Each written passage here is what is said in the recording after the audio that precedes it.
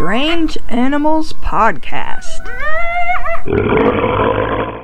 Welcome to Strange Animals Podcast. I'm your host, Kate Shaw. It's time for a Mystery Animals episode, and this one was a suggestion from Pranav, who suggested mystery animals from India. Pranav also gave me lots of other excellent suggestions that I'll hopefully get to pretty soon. When I got the suggestion, I realized the only mystery animal from India I really knew about was one we talked about in episode 55, the Buru. I had no idea what else might be hiding in the forests and mountains of India. Apologies in advance for undoubtedly mangling names and places from India. I tried to look up pronunciations to at least make an effort to get them right. India is in South Asia, and it's a huge country.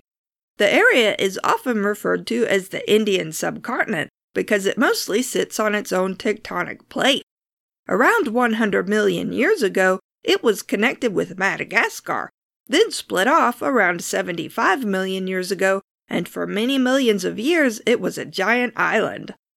But it moved northward slowly, and we're talking only about 8 inches a year, or 20 centimeters, which is actually pretty fast for a tectonic plate, and slowly crashed into Eurasia, shoving beneath the Eurasian plate and causing it to crumple upwards, creating the Himalayas.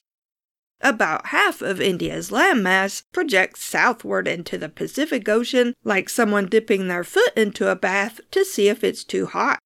As a result, the country has a lot of coastland. So there are amazingly high mountains to the north, tropical coasts to the south, and everything from desert to tropical rainforest in between. It even has some volcanic islands off its coast. It pretty much has everything you could want in a country, and that means it has an amazing variety of animal life, too. Many of India's animals are ones everyone is familiar with from zoos and storybooks. Elephants, tigers, rhinoceroses, cobras, pangolins, and lots more. But it also has its share of mystery animals. We'll look at 3 of those mystery animals today, and I think you're going to like all 3 of them. Let's start with the Mandi Burung. It's supposed to be a giant ape-like animal as much as 8 or 10 feet tall, or up to 3 meters, with black hair all over its body.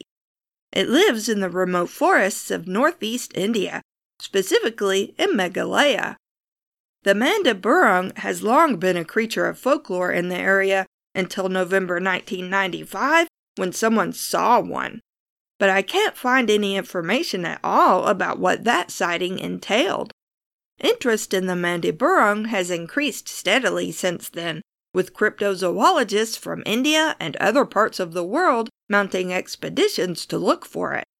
They report finding footprints up to 15 inches long, or 38 centimeters, hair from unidentified animals, and nests made from leaves and grass. But there are no photographs of the animals, no Mandi Burung feces, no dead bodies, and very few sightings, all of them within the last few decades, and some of them decidedly questionable. It's certainly possible that there's a mystery animal living in the area. Meghalaya is heavily forested outside of the cities and farmland. Some areas of forest are considered sacred, so they've never been logged, no one's ever lived there, and no one hunts there. As a result, these sacred forests contain some of the richest habitats in all of Asia, containing plants and animals that live nowhere else. Meghalaya also has wildlife sanctuaries, so it's pretty much guaranteed that there are animals living in Meghalaya that are unknown to science. But while Meghalaya is primarily an agricultural region, tourism is becoming more and more important. A 2007 press release even talks about how the Mandi Burung legend will bring more tourists to the area, and that a local group had started offering tours for people looking for the Mandi Burung. That doesn't mean the sightings aren't genuine. I think most of them are.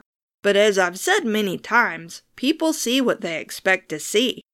The more people talk about the Mandi Burung, the more likely people will think of it when they see a large animal they can't identify. And there are lots of big animals living in the forests of Meghalaya, including an endangered species of gibbon, 4 species of macaque, and 3 species of bears. Any of these might resemble a Bigfoot type of creature if seen in low light or poor conditions. In 2001, a hare found in what's called a cedar tree root den was DNA tested. Bear and human DNA was ruled out, and the DNA results didn't match any known animals. But a follow-up test in 2008 gave a result that was just as surprising to scientists. The hare belonged to a Himalayan goral, a bovid that wasn't known to live in the area until the DNA results came in. The goral is a small antelope-like animal with short horns that lives in the southern slopes of the Himalayas. It's dark gray or gray-brown in color with a darker eel stripe along the spine.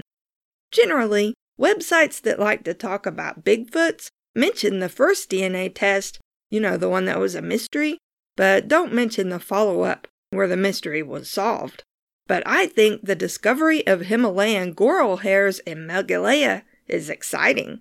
Who knows what else might be hiding in the forest too? For instance, maybe a pygmy elephant.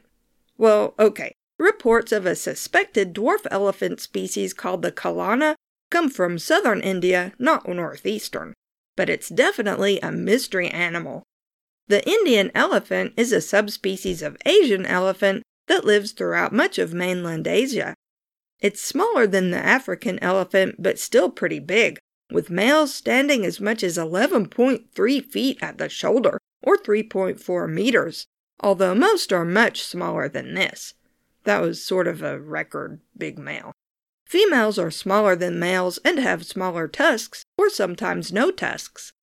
It was once common throughout India, but is now endangered due to habitat loss and poaching. Tame elephants help with farming and with carrying heavy items and human riders across uneven terrain, but the elephants aren't actually domesticated. The Kalana elephant reportedly only grows to around 5 feet high, or 1.5 meters, and while it looks like an ordinary Indian elephant except for its size, it doesn't mix with Indian elephants and even appears to avoid them. It lives in rocky hills in and around the Papara Wildlife Sanctuary in southern Kerala. It's shy and can move much faster than regular elephants, and it doesn't appear to have trouble with steep slopes the way elephants usually do. In 2005, a wildlife photographer named Sally Palode got pictures of 2 Kalana elephants, one alive, one a dead one that they found by a lake. He took more photos in 2010, and in 2013 he got brief video footage. But there are no photos of a herd of Kalana elephants, just solitary animals. Without being able to examine a Kalana elephant in person, researchers don't know if the elephant photographed is a new species or subspecies, or just an Indian elephant with a genetic anomaly similar to dwarfism in humans. The photos might even just be of young elephants that haven't grown to their full size yet. Until someone gets definitive footage of a herd of Kalana elephants, an individual is captured and studied, or someone takes samples of the elephant dung found throughout the hills and sends it for DNA testing, there's no way of knowing if the small elephants Sally Palode has photographed and the local tribes people report seeing are something special. Not that regular elephants aren't special enough already, but if there is a population of anomalous elephants in the area, it's important to learn about them so they can be further protected. Our final mystery animal of India is the pink-headed duck. It lives in wetlands in parts of eastern India and a few nearby countries, and it gets its name because the male has a pink head and neck. It builds its nests in dense elephant grass, and its eggs are almost completely round. It's shy and prefers remote, isolated areas with deep ponds or lakes and thick grass. So why are we talking about the pink-headed duck in a mystery animals episode? Well, unfortunately, there hasn't been a single confirmed sighting of the duck since 1949. Some researchers pushed this back even farther to 1935. The main reason it hasn't been classified as extinct is that the occasional report of one occasionally trickles in. The difficulty in knowing whether there really are pink-headed ducks still alive out there is that the areas where they are known to have lived are really hard to get to. I mean, unless you're a duck, then they're great. The decline of this species started in the 19th century, when British big game hunters would come through and basically just shoot everything that moved. It was already considered rare by the turn of the 20th century, which made hunters even more eager to shoot it so they'd have a rare trophy. Habitat loss and trophy hunting drove it nearly to extinction, even if it's not actually already extinct. Recent expeditions by conservationists and birders hoping to find some pink-headed ducks haven't found any definitive proof that any are still alive. A 2017 expedition to Myanmar didn't find any of the ducks, but the team did interview locals who said they'd seen the ducks as recently as 2010. We don't know a whole lot about the pink-headed duck. Researchers think it was a diving duck, but it may have been a dabbler. A dabbling duck tips its body forward, head under water and tail sticking up, to forage in shallow water, often eating plants. A diving duck dives for its food, usually small animals of various kinds. We know the pink-headed duck ate snails and plants, but it probably ate other things too that we don't know about. A study of a taxidermied pink-headed duck's feathers in 2016 determined that the pink color came from carotenoids, a pigment that also gives the flamingo its pink color. The only other duck with feathers pigmented by carotenoids is the pink-eared duck of Australia, which is only distantly related to the pink-headed duck. It has a tiny pink spot on each side of its head.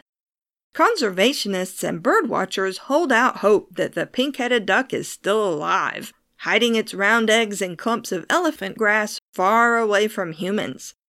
Some researchers have even suggested it might be nocturnal, which would explain why it's always been hard to find. It was never much of a duck for moving around, preferring to stay put instead of flying off to other areas. Hopefully, someone will discover a healthy population one day, possibly somewhere no one's even looked yet, and we can protect it and learn about it before it's too late. Once a duck is gone forever. You can find Strange Animals Podcast online at strangeanimalspodcast.com. We're on Twitter at Strange Beasties and have a Facebook page at facebook.com/strangeanimalspodcast. If you have questions, comments, or suggestions for future episodes, email us at strangeanimalspodcast@gmail.com. We also have a Patreon if you'd like to support us that way. Thanks for listening. I tried to look up pronunciations to at least make an effort to get them right. I'm American, and that means I say my R's like a pirate that flunked out of pirate school. Arrrrrr.